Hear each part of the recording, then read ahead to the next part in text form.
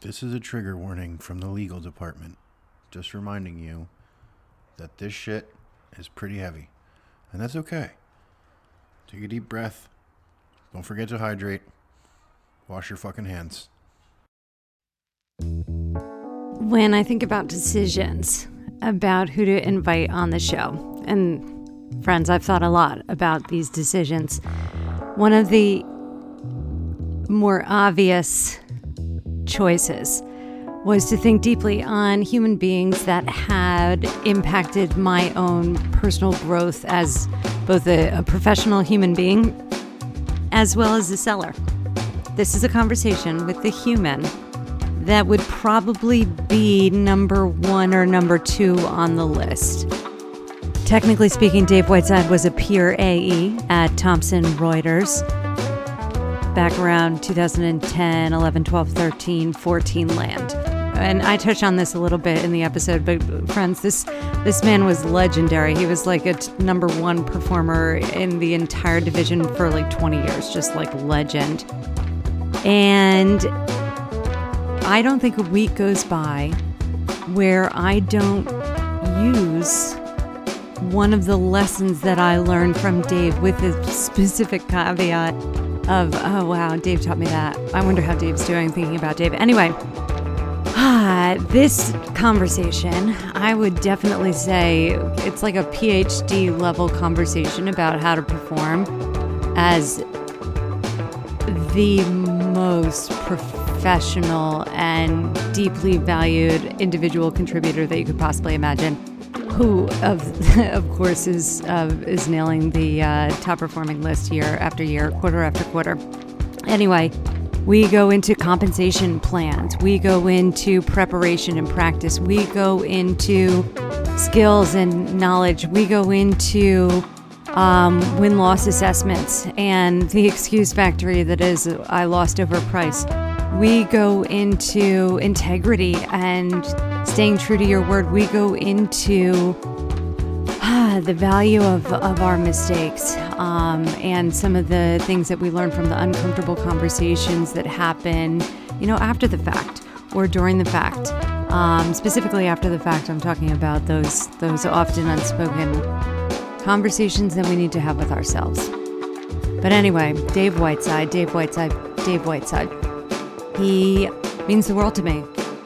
This conversation, it does not get more unscripted than this. And in fact, I'll just let the beginning play so you can hear just, the rapport and the banter and kind of what goes on behind the scenes. And also note, I guess it's worth noting, this is Dave's and my first conversation in at least 3.5, 4 years. Okay. And there was no prep conversation leading into this. So it was in many ways completely unscripted, but as comfortable and familiar as a psychologically safe zone between peers, friends, mentor, mentee, whatever the labels we're going to put on it today. But I know that this was a man that I learned a tremendous amount from. And again, I'm grateful to be able to bring this conversation to you all. And with that, Dave Whiteside. Okay, so Dave, do you know have you listened to any of the episodes? Do you know what you're getting involved in? No idea. Oh my gosh, this is amazing. Okay, so right at the beginning, I'm going to intro you, right? And our history and my memories and all the amazing things. So let's just assume that everybody's heard that. Target audience for the listener, right, to pull up in your brain, I would say, is the experienced seller. Okay. The theme of the podcast, I love that, I'm sharing this, it's conversations about uncomfortable conversations in sales, of which I'm sure you and I have plenty to choose from. Okay. I wrote down a bunch of things that we could possibly talk about. Normally, I wouldn't disclose this list, but your list, Dave, just so you know, says... All right. Mentorship, sales skills, sales knowledge, right? Remember when you grilled me on what do you mean you don't know what's inside your comp plan? So sales knowledge, data. These listeners, by the way, these are all things that Dave taught me. belief. I remember I wrote down TED Talk. You were the first person that ever said, like, when are you doing your TED Talk? Knowledge management, the current state of knowledge management. And then you did I saw one of the recent talks that you gave where you were moderating a panel on small data, getting small data inside the firm. And so those were all things that I wrote down as possible things to discuss. We could start in two different directions, and I'll give you get carte blanche. So option A is our backstory. Like, what was our matter intake moment for everybody? Or option B, we can start with like when I said uncomfortable conversations in sales, what are the top 3 things that came to mind? So those are the 2 questions. Dealer's choice, choose your own adventure. Gosh, I'd have to think hard about 3 uncomfortable things in sales, because there's been probably way more than that. I don't know. Why don't we start with the back history? Maybe that'll be an easier place to start. I don't know how interesting that'll really be to anybody else, but in case it is. Well, there's a lot of talk these days about mentors, and how to get a mentor. What's the purpose of a mentor? And on some of the other episodes, Dave, like I struggle with this, what I've used to say is the M word. And when I really like get into it and journal and think about why that is, part of it, Dave, you set the bar so damn high when it comes to mentors in my life that it's been hard to, and there's other factors, but it's been hard to lean into some of these more recent relationships, I would say before the past 12 months. So COVID year, everything shifted and got better. But like, that was how I think of you. And I was in many ways, like, you were a legend at Thomson Reuters. You were a fucking legend. And like, here comes the great Dave Whiteside. And all of a sudden he's in my sphere. And then in a situation where like, I get to learn from him on a regular basis and be taught, I think of all the things that I've learned from you that I still apply and think of daily. Like, so I think this is a very interesting conversation, and all the things that I'll have mentioned probably in the intro to you and for this episode. But like, what was it like? What do you remember about when our 2 teams were kind of smushed together with Monitor Suite, like the transfer of Hub, like all the Hubbard One stuff? Do you remember? Yeah. And what I was like a kid, I was like a fill in the blanks with tons of different adjectives and adverbs. Like, what was it like being almost assigned a mentee in many ways?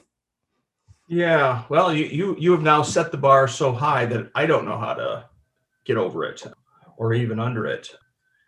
I guess I never thought of it as I was anybody's mentor. I just knew that it was my job to share what I knew, because there were other people who were going to be responsible for doing what I was doing. You, for example, and so but I never approached it as if I was being assigned to be somebody's mentor or something. That I don't know. That kind of carries a connotation with it that maybe is a little bit heavier than I really would have wanted it, and. So you just think about, how do I help my colleagues, right? And I know my colleagues would like to help me, and so how do you work together and learn to share information and help each other and things like that. So I try not to think of it as I'm somebody's mentor, because there's a certain weight that comes with that I'm not real sure that would be totally accurate. Applicable. It's Dave, I didn't feel that at the time. Like, this is hindsight and like really digging into the nature of both like mentorship, but like as it relates to gender, right? Because a lot of times the lion's share of the mentorship programs really rely on women if you look at the numbers, and it tends to become a taxing thing.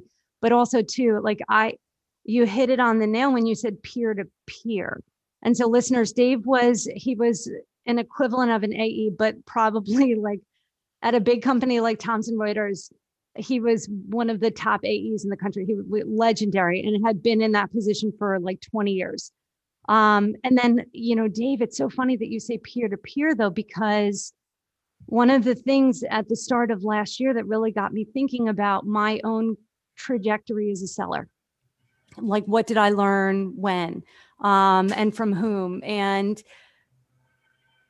It started with a survey that was put out by a gentleman named Andy Paul, who is one of the top voices in our world, Dave. I found out yesterday that he was a keynote at DLA Piper's conference one year on talk about worlds overlapping. But so Andy had put out a poll. It's like, where do salespeople learn the most from? And it's like traditional sales trainings, obviously manager, from the clients, self-taught, and then peer-to-peer. And what I realized when I got into that, when I saw it laid out like that, now never mind the $2 billion, greater than $2 billion sales training industry in the United States alone last year that doesn't work. Never mind that waste. But it's the peer-to-peer, like leaning into the relationships that we have with peers and sharing in a way that, we're not trying to hoard secrets so that we can outperform people. So there's a toxic aspect to competition inside teams that's you have to be careful of, but you were masterful at that. I mean, how about I think of all of the growth that I've made since we last spoke, which was, 2016. Right. We stopped working together at the end of 2014, 13, something like that. So it's been a while, and this is a fancy or nice way of saying all the mistakes that I've made. What was it like working with someone that maybe was not necessarily as Westlaw or a little more green than you were accustomed to? What was that process like of working together? I always thought that if you can have fun doing what you're doing, you're more likely to be good at it. And so whenever I worked with my coworkers, I always wanted to make sure, or at least try to make sure that we're having a good time, right? There's, we're not going out there and it's some big, heavy, stressful day. Let's go out and enjoy the day. But at the same time, there's things that have to be done to make sure you're prepared for that day. And one of the things that I think I probably stressed with you, and I know some others that I worked with, and some would drink the Kool-Aid a little more willingly than others. Not specifically pointing at you, but the what I always call the preparation. Listener, you should see Dave's face is smirking right now. Please continue, Dave. It's what I call the preparation Kool-Aid. There's a tendency to think that, I've gone over the information, I understand it, I can go out, I can present it to others in an effective manner. And I never thought of myself as being that way. And that goes back, I had early in my career, early 20s, I worked for a company called the Research Institute of America, which ended up being acquired by Thomson Reuters. And there I worked for two gentlemen who were incredibly good salespeople, good managers, and the discipline that they put in me around preparation was something that stuck with me through my whole career. It wasn't good enough to know the material. You had to be able to recite it from memory, everything. So that there was really very little that could happen in a sales call that you wouldn't at least know the knowledge. You might still screw it up, but it wasn't because you didn't know something. And so that level of preparation was something that was drilled into me, and I just always used it because I don't think I'm the smartest guy or the most talented guy, but there was no reason I can't be the most prepared guy. So that was my philosophy around it. I even look, I still have a coin here that they gave me. It says the Research Institute of America on it. And on the back, it had what was the sales technique at that time. If you can, let me see if I can get that up there. Relax, listen, concede, question, qualify, capitalize. And that was the sales structure that we used at that time. And so even when you practiced, you'd go through, openly relax. You're trying to relax the person with you. Got to make focus on your listening skills. And the concede was really it's a technique that today I think is widely used and taught in other methods, but it's I understand your concern type thing. But anyway, this was all taught to me at that early age and preparation around that. And so whenever I worked with my own colleagues, I just always tried to stress that, you know what, we're going to do this preparation. And that, to me, that always paid dividends, to the point that, as you may recall with Monitor Suite, remember when I used to make you go through and create PowerPoints of every single thing we would go through? You created it. Dave, I was going through some old documents. I found the old Johnson & Johnson report that was like the max one, like 250 pages. And I remember being drilled on what I saw in that report and how to use it during sales calls and be able to pull it out and refer to something and tell a story with it. And I laughed and I pulled it and it was still laminated and had the like round thing. And I think I even gave it to Pete. I was like, because his father's a judge. I was like, you'd get a kick out of this one. I can't even throw it away. But Dave, I remember that. And I'm laughing because this is exactly where we ended the last conversation with On Revenue Wheel with Jordana, talking about practice and talking about drilling for skill. And I believe the line that it's not like your coin, but for me, it's perfect practice prevents poor performance. And in the same way that I forgot all about the drilling, Dave. I forgot about that with the Johnson & Johnson. And it was like, you dropped the report on my lap and it was the implication was learn it. And then we'll drill, like, we'll see how ready you are to do it. And oh my gosh. And And so here we are coming back to this practice, this concept of practice. And everything that you said just went so deep, but I want to push back a little bit just on one thing, even though 99 shocking, right? So I haven't changed that much, my friend.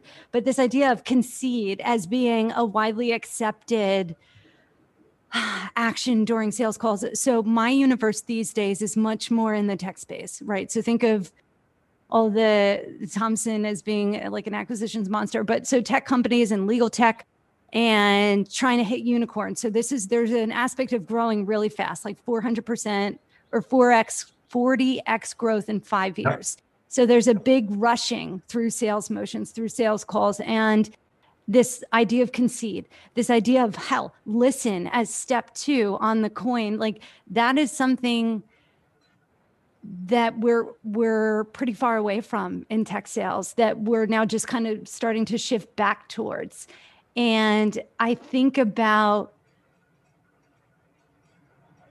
all the amazing things that Thomson Reuters was when it came to like sales training, sales knowledge, sales relationship with peers. Like I learned about strategy. Dave, do you remember in one of our first conversations, you were like, well, tell me about the comp plan. And I was like trying to, whatever, I could barely. Now this was, I think, the third product listeners that our team had taken over. So it was like I was trying to learn the third comp plan, but Dave, to his point, like I didn't know the one that we were talking about. And he refused to engage in the conversation further, but also with a little bit of sting, like how could you possibly expect to do well financially and in this job, which is the point of this job, without understanding the way that the compensation structure works? Like go get the comp plan, read the comp plan, and then come back and we'll talk about it. And then once I did understand and we were able to have that baseline conversation, you described and spoke about 20 years worth of engaging with evolving comp plans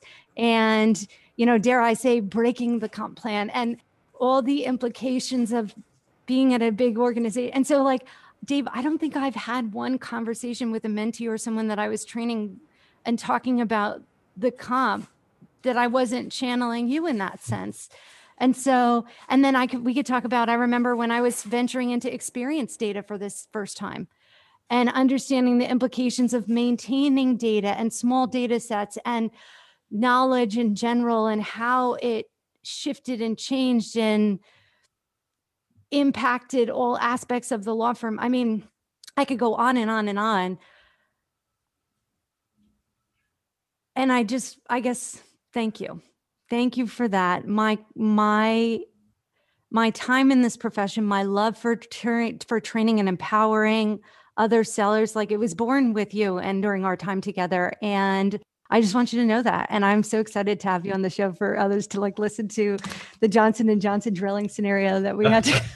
Well, I, by the way, I'm excited to be here, and it's fun to talk about all the good times and the learning times, and probably some of the disappointments we had, and with things that we didn't sell. But yeah, and I was always that person that said, if you don't understand your comp plan, how can you know what you're supposed to do every day? You have to structure your day. You have to structure your plan. You have to prepare yourself for what you're going to do. And if you don't read your comp plan to know how you get paid, how can you possibly do that? And it just always seemed so fundamental to me. And because of that, part of it too was, well, if I'm going to spend the time to do this, I might as well make as much money as I can. And so understand your comp plan if you're going to do that. There's no point being out going through things that don't make you money. Because I've always had the philosophy that the company should have put that comp plan together knowing that it would motivate work. And if you're doing the things that aren't motivated by the comp plan, you're probably doing something the company doesn't want you doing. So why wouldn't you just make the assumption that they put this together so that I would follow it and if I make as much money as I can, probably the company did too.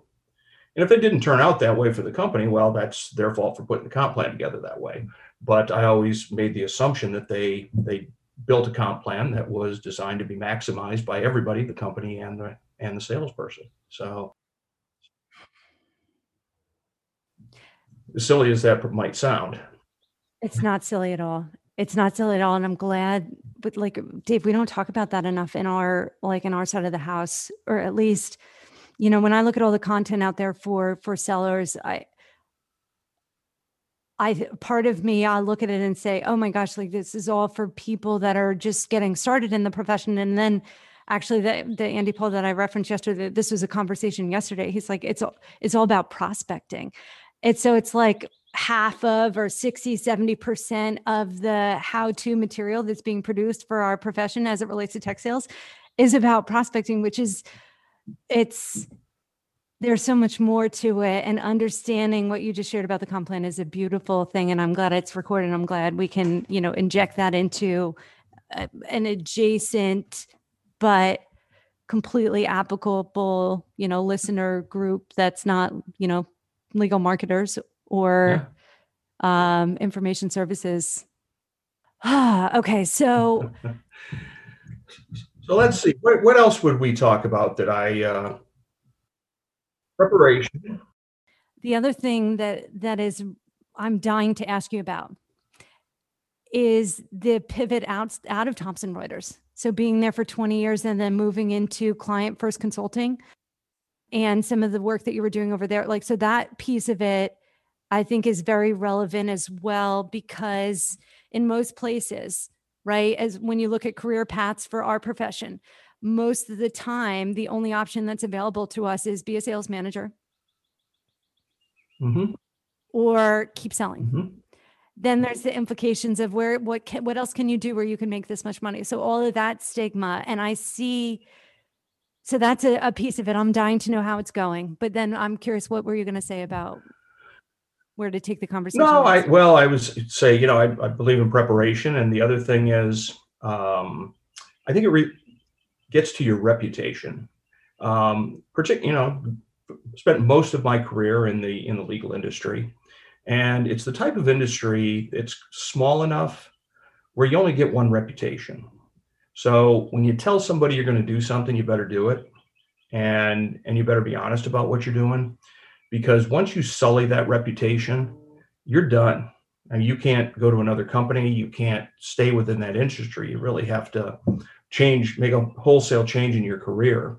And usually that comes from some error in judgment where you told somebody you could do something that maybe you couldn't do. And, if it's small, maybe you get away with it, but why take that risk? I mean, I've always kind of taken pride in being a person that if I tell someone I'm going to do something, I do it. But I think that's a fundamental thing, just character item that someone should have if you're going to be in sales, is you need to tell somebody you're going to do something, do it. So it's sometimes it's the small things, people get looking for what I'll call that magic bullet in sales, right? What's that incredible closing line, or what's the technique that, that'll make you $1 million. And I've always thought that it's the small things. It's do all the little things correctly. You don't skip steps. You just have to do everything in order. You got to stick to it. You got to grind it out, and things will work out good for you. as soon as people try to skip steps, and as soon as they try to bypass what I'll call some of the fundamentals of preparation, and of being honest and telling people exactly what is what, I think that's when they tend to get into trouble. Mess Yeah. up. I remember, so you said something about that to me one time when I was younger, and it was in the context of just overpromise, underdeliver, or like what you're supposed to do, which is underpromise and Mhm. overdeliver. And and for me, I mean, that was something. I mean, don't get me wrong. Like I remember my father telling me, like, as long as you have our name, like you only get one of them. I expect for it to be treated in a certain way. Like, so this Mhm. was, but for me, it was always about like, again, just the overpromising and also not understanding how to measure time, like how long it takes to do something in the context of other things. And but anyway, so I remember you saying that to me, and that was something that really resonated and percolated for a long time. And you want to know another one, since we're on Davisms? I remember watching you. So, listeners, in New York City, part of like there's a different ethos to doing business and conducting business from city, and it varies from city to city, country to country, obviously. Also, something that's not spoken about enough. In New York, a big part of forming, establishing, maintaining relationships is entertainment. And I think that that certainly is a factor in the legal marketing realm too, legal business development, Dave, and correct me if I'm wrong there. However, I would watch Dave navigate, right? Think of being in the field with somebody all day and then going out to whatever dinners or, conferences, and like just shadowing Dave and watching him navigate from conversation to conversation so flawlessly. And I think I picture it as like being able to spin 50 plates simultaneously in the air without one dropping or one slowing down. And I asked you, Dave, like, how can you balance that? Like, how do you balance having a fluid relationship with your prospects and buyers and clients while still getting shit done, particularly as it related to obviously the entertaining and being able to talk business. And you said to me words that I've never forgotten, and I repeat them again daily, or not daily, at least weekly though. Amy, the most important thing is just have people like knowing which Amy is going to show up or needs to show up in advance, right? So give them the courtesy of, hey, this is a dinner, we're going to have fun for the most of the time, but I need like 10 minutes of shop talk, just so you know. And then you get that buy-in in advance, and so then the actual like conversation itself flows exactly as it should. I think there's an etiquette and a respect aspect to giving someone like a proper heads up. And so that was another piece of balancing not just as many relationships with buyers, but buying teams and simultaneous motions. And we're talking hundreds of thousands of dollar deals. So like, and you were a master. And so that was another big one that really, really percolated and resonated for me. Good. I guess I never thought of it as entertainment. I always thought of it as relationship building, and I always felt that I was fortunate in that the clients that we worked with and the people that we were, I guess entertaining is the right word. We, drinks and dinner and things like that. But I looked at it as relationship building, and by and large, I'm sure there were some exceptions in there, but by and large, I felt very fortunate that I actually enjoyed being with these people. Um, yeah, I'm not. Some people may not be comfortable in that environment. They may not even like their clients. But I think if that's the case, maybe you're in the wrong job. And I just always felt that I was very fortunate and the ability to enjoy the clientele that we had. Yeah, that's so true. And also, I feel like this was part Jed Quattro but also you, which was helping me to suss out when to start opportunities, and so there was like a deal scoring or an opportunity scoring at the onset, um, which is also part of the sales skills that you taught me. And so there's that aspect too. Like when you're talking about an enterprise deal, a lot of people, a lot of time on all sides, right? There's an aspect of starting with an organization with a champion or a collection of champions that are ready to do so. And I think that's a piece of it too.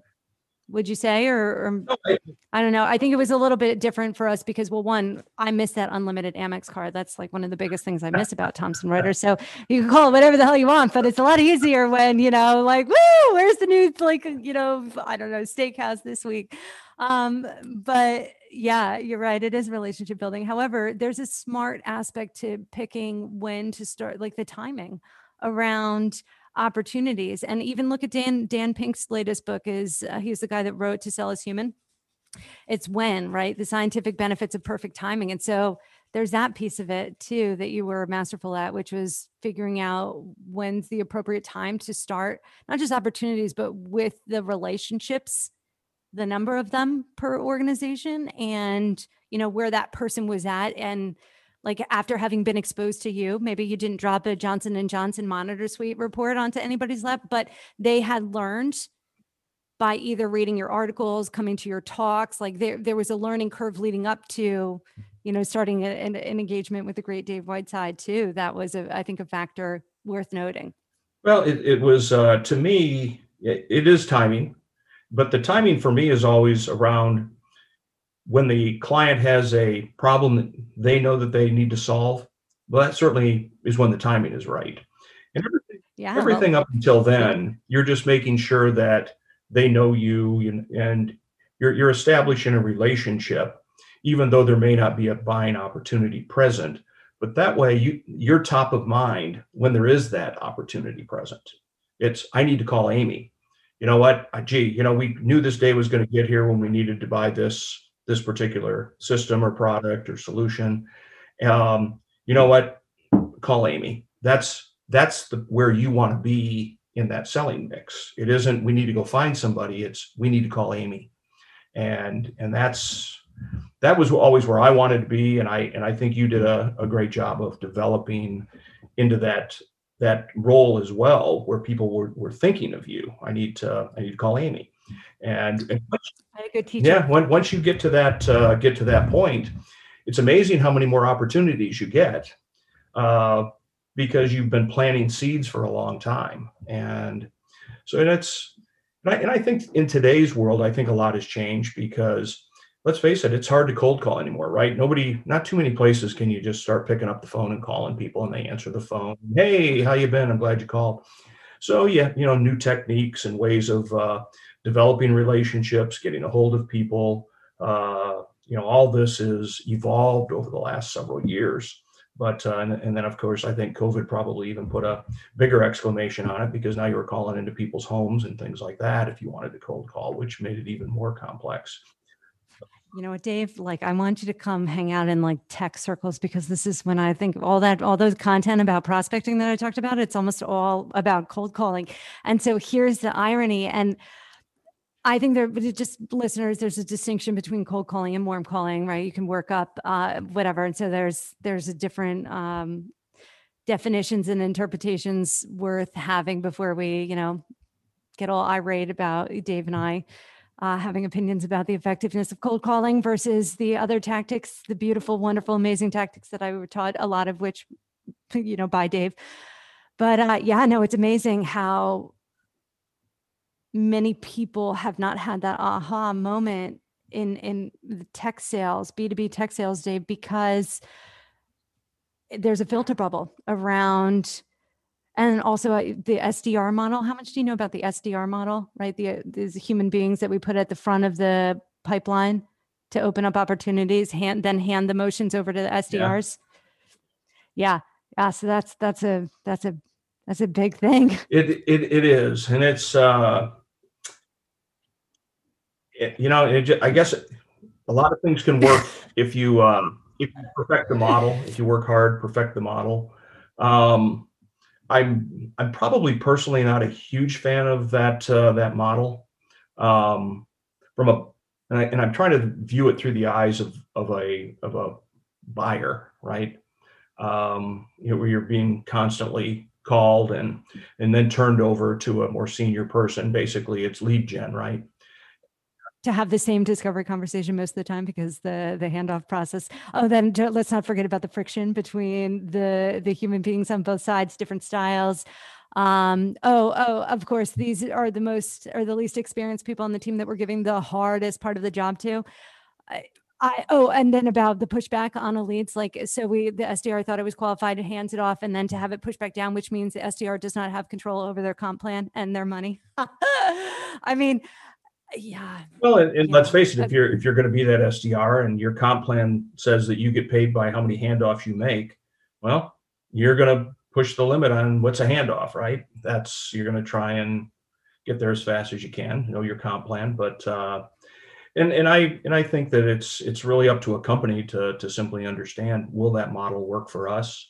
And does it work only short term or does it work long term? Are we is this purely a transactional sale, or is this a solution sale where we're looking for a long-term relationship with this client, where basically we want to establish a beachhead and then they're going to be a long-term client that we will continue to sell for long periods of time?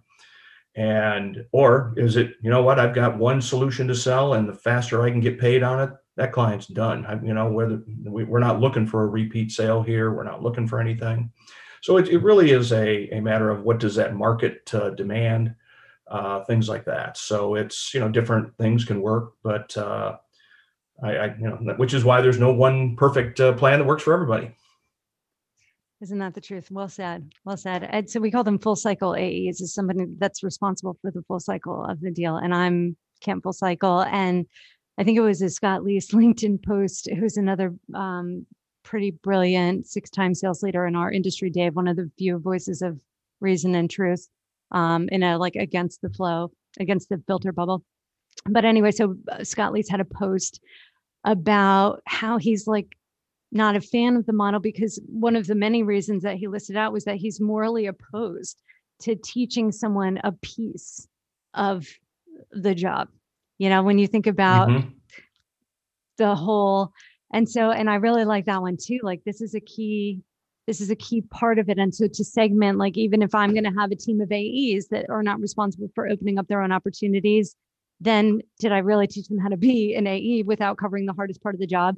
And same on the other side, right? Here we're burning through human beings, burning at the promise of, we'll get promoted anyway. So we can not push back on, but what is a win, right? So we can expect to get X results, but who says that that's why, what makes us think that it can't be better? And so when I think about all the dead bodies that are burned through this model, right? That's a key factor for me when coming up with that decision. But it's great to hear you say this, but at the same time, Dave, this podcast has been an exercise, a learning exercise for me, a deep practice exercise for me. And I need to do a better job of getting people onto the show that don't agree with, that have very different opinions and perspectives, to have these conversations. And so while I'm delighted and joyous to hear you say these things that I agree with wholeheartedly, because you taught me and trained me around most of them, I also at the same time am reminded, damn it, I need to find somebody that's because there's probably someone out there that can make an incredibly strong business case for why. I know exactly who this person is. Seth List. I've asked you twice now to come on the show. I'm gonna we're gonna talk about this. We're gonna get into this, but I can't wait. But anyway, Dave, continue. I'm sorry. Because it's and you asked me about my transition from Thomson to Clients First, which is, we're a consulting company now. We don't sell any software. We deploy software. We consult on the best practices and work with mostly professional service firms and most of what we do is in the CRM or the practice management area, but for law firms. But something about consulting, I guess I don't really consider someone a client until they're referenceable. The fact that they paid isn't enough. I have to be able to call that person up and say, will you talk to somebody else for me? And once they say yes to that, now I consider them a real client. And so it's just a different bar that I have to maintain now, at least for myself. And I look back in my career and I go, maybe if I'd have thought about that a little differently younger in my career, I might have done some things different and better. But that's how I look at it now, because I need to be able to go back to these clients and have them come back for more services from us but also to help me at times to refer new clients and things like that. So it's just a little different, a little bit different. And I've really enjoyed the consulting aspect. We started out actually consulting on Thomson Reuters software, and we've kind of expanded since moving away from that. So I left Thomson and did consulting around their software to help make the clients more successful. I'm going to bridge the gap there for our listeners. So what Dave is describing, everyone, the CRM and law firm, the experience data. So this is all data.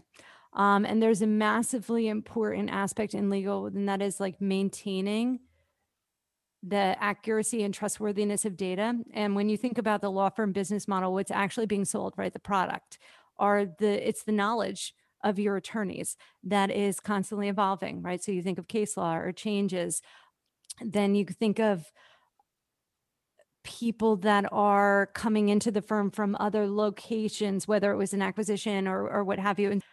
But the importance of maintaining that experience database and the client database, and the financial database, which is a function like I'm thinking viewable, Dave, and the matter codes and all that shit.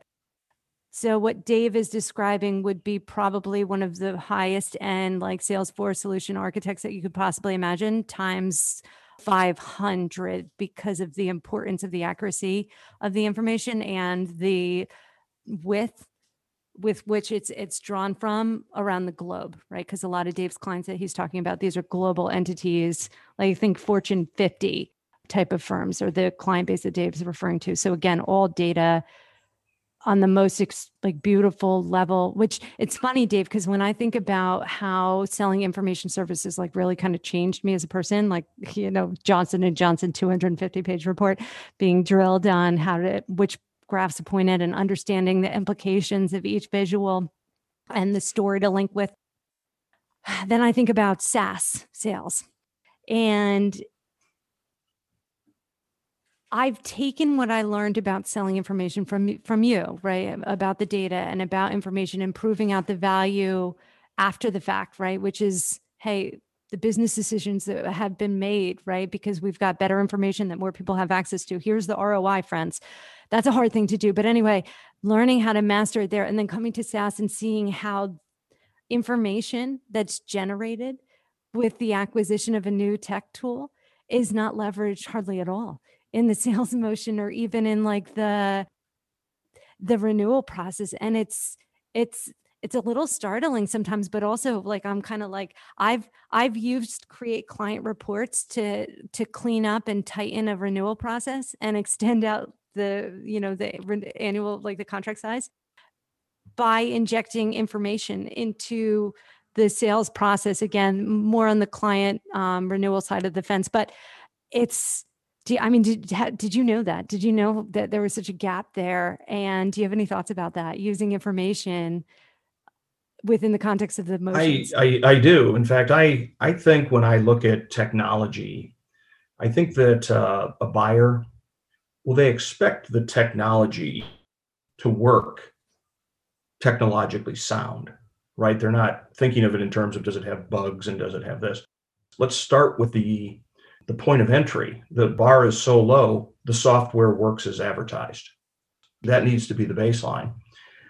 The job of the salesperson at that point is to bring the use cases. How do I bring this alive and apply it to the business so that we can more effectively run the business, make good decisions, make our clients happy? If my client happens to be a lawyer, the lawyer doesn't care about how the buttons get pushed. They don't care how the sausage is made. What they want is, tell me what I need to know about this particular client that will help us get more business from them. Help me solve the client's problem for them.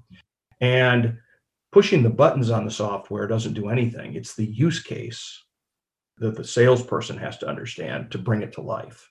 And I think that's where sometimes there's a disconnect. You see a lot of software demonstrated in what is almost a training class fashion, that they didn't bring it to life for the client. They didn't show them, this is how you solve problems with this. This is how you make money with this. This is how you please your client with this. And it really becomes more about, okay, push here and it runs to the printer and the page will print out. it doesn't, none of that stuff really matters from a buying decision standpoint. That's training.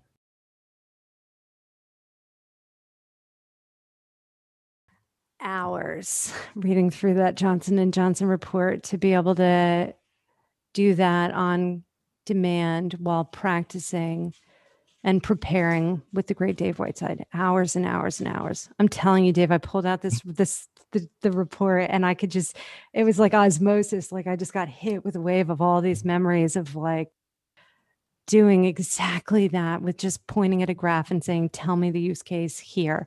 Tell me 2 other use cases here. And then I think about the way that we train on how to do demos now in tech sales. And you know what, Dave, I'll even take it a step further. There is a big commingling of discovery and demo. And so people are talking about doing demos without touching the product, but then also trying to do demos and identify use cases without having done one lick of discovery. Like, good luck with that. And so, yeah, that was pretty spot on and brilliant. All right, so I'm looking at the clock here. There's a final question at the end that I'm going to ask, and I'll give you a hint. It's like, what's one piece of advice about uncomfortable conversation? So that's the last one, since you haven't listened to any, which I love even more. The question though, Dave, like I'm thinking about, what is the hardest conversation, uncomfortable conversation that you've had to have over your career as in the like revenue business, or one that's like memorable that comes to mind when I say that, as like maybe kept you up at night or whatever? I had a fairly major client that I had, we had worked on a deal for about a year. And it comes back to the, when you tell somebody you're going to do something, you need to be able to deliver on it. And I had the approval, at least I thought I had the approval, apparently I didn't, to provide them with a very specific set of contract terms. And got right down to the end of December when it was time to sign, and the contracts group said, wait a minute, no, we're not doing that. So after all this work and all the internal promises that my group of champions had made inside their firm, I had to go to them and say, I am so sorry, but this isn't going to happen. It's one of those things where you really feel bad for them. I mean, I felt bad for me, don't get me wrong, it cost me a fortune, but I felt worse for them because they were embarrassed in front of their leadership and in front of their firm. And, it's just a very, it's beyond uncomfortable. It's painful. Money aside, it's painful personally, because I just couldn't help but look back and go, I screwed this up somewhere. I assumed something that wasn't true. I made a mistake in the process because I wanted it to happen. So I skipped some steps, apparently. I need to go back and figure out where that was. But now in some ways it didn't matter because the client was already punished. But it's one of those things you learn, like you just got to be able to make sure you've covered yourself the whole way when you're working some of these deals. Because there's nothing worse than having to go to a client and just break bad news to them. Now, I'm the first one to believe that as soon as you need to get there, bad news doesn't get better with time, as they say.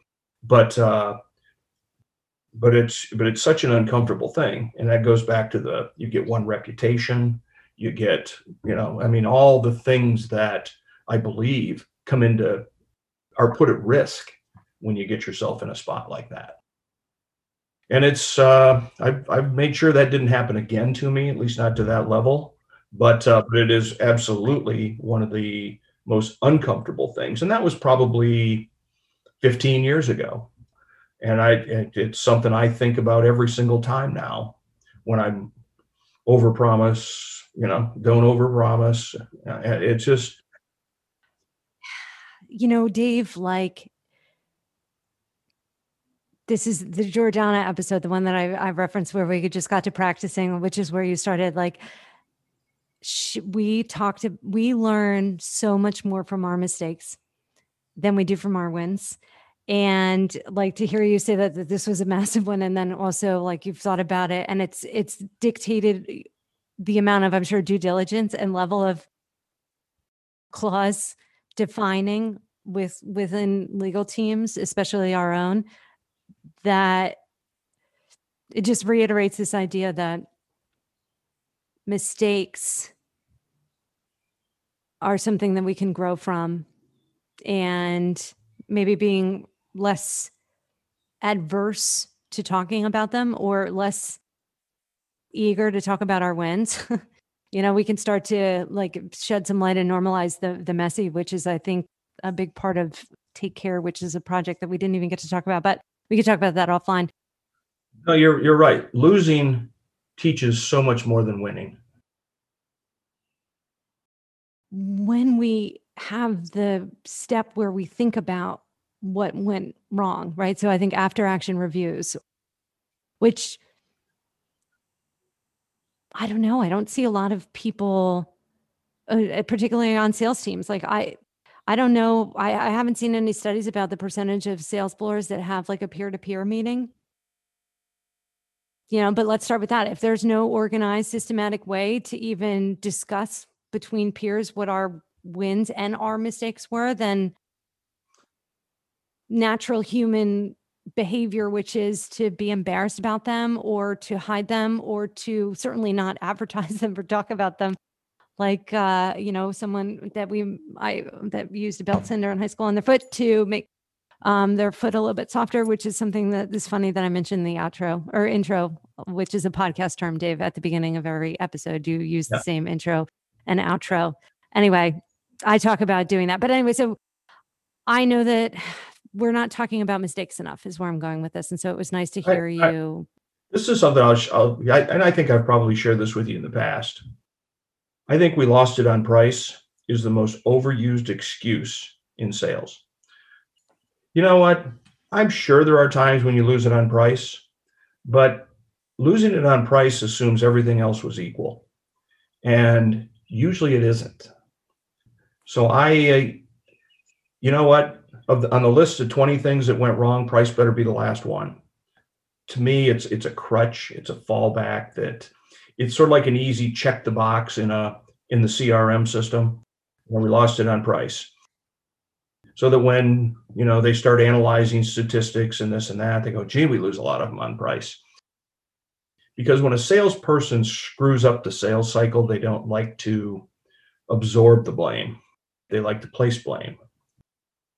It's the fault of the client. It's the fault of the company. It's the fault of the product. The price was too high. There's never that moment of introspection, at least not nearly often enough, where they say, I fucked that sale up.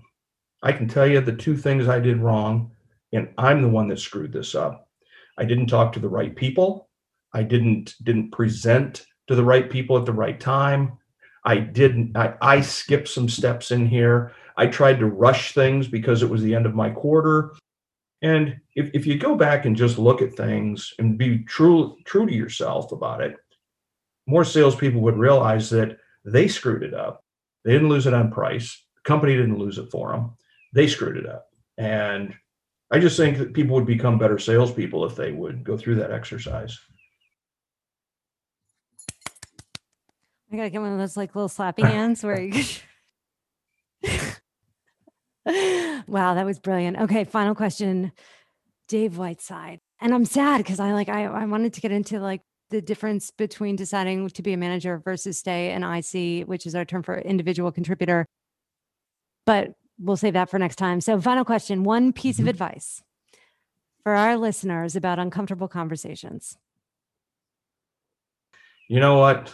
Completely own them. Don't just think about what has happened, think about what needs to be said, and face up to it head on.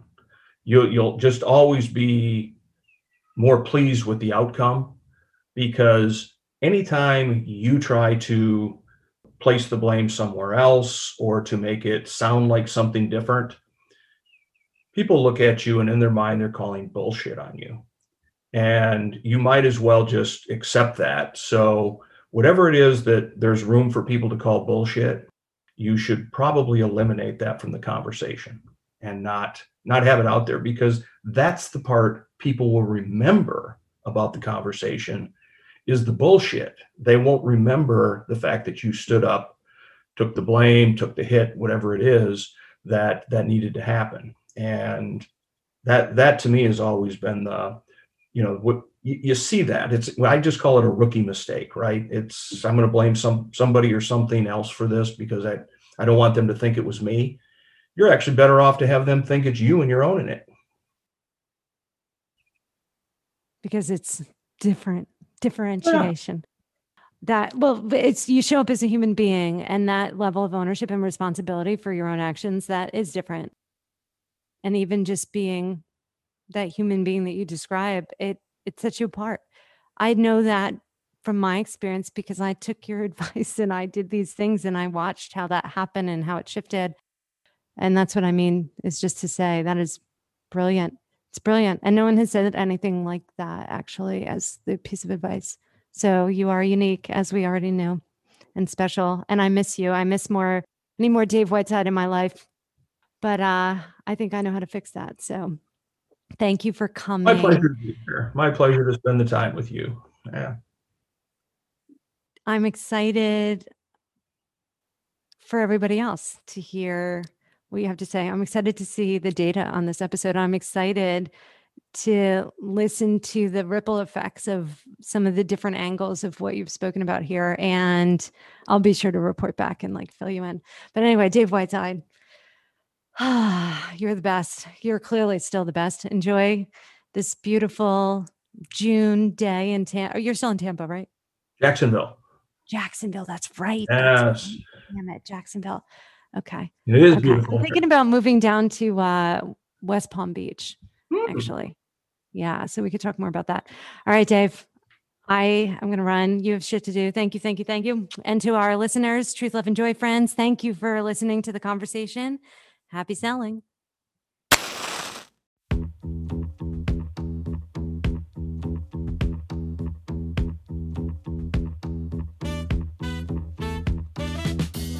Whew.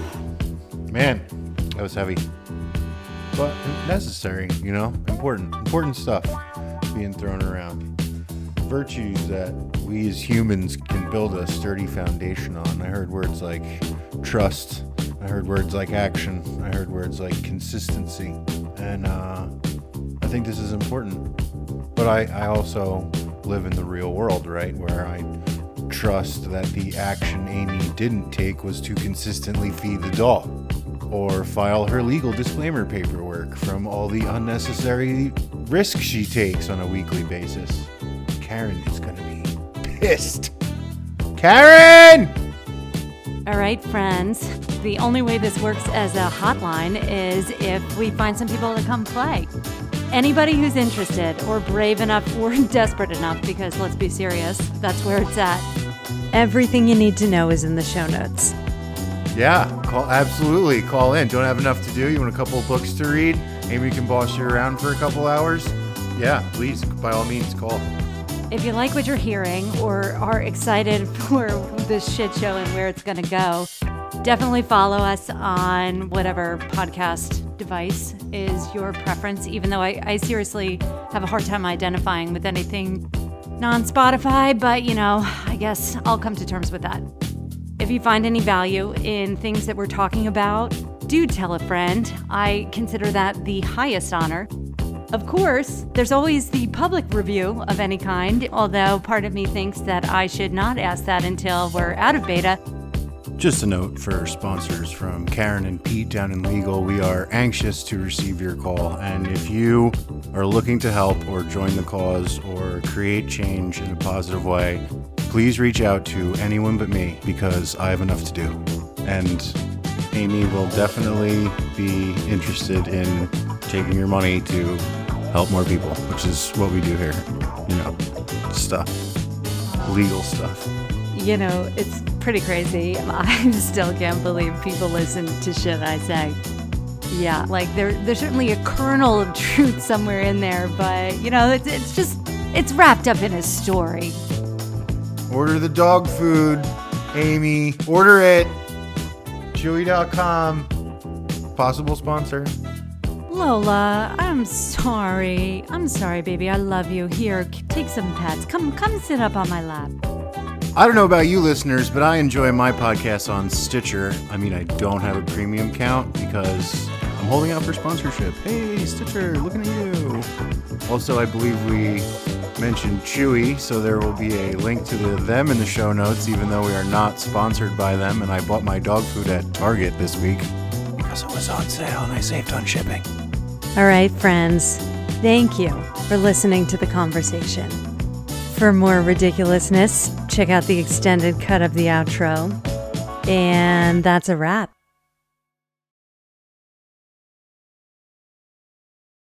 I can't. So this is Pete, your disclaimer specialist, coming to you at the super secret disclaimer portion of the show because this is a pod about transparency and difficult conversations. And with everyone being so open and honest, I must be. So here goes. As the outroer to the outroee, I'm sorry. I apologize. You know, I misled you intentionally. As your attorney, I must confess that I am not a fucking attorney. I have not passed the bar exam in the state in which I live. I have never represented anyone well in anything, let alone in a court of law. But again, these are difficult conversations that Amy's having with her guests, and I lied. And I should tell you that. I should be open and honest because, you know, we have been. So we can all be better. We can all do better together. And now I'm just rambling at this point. It's just, who cares? It's an outro, right? Like, this is just going to fade into blackness like the Mars rover. Maybe a little bit less sad. That was fucking sad. Oh, let's not be that sad. Come on, guys. We can do better.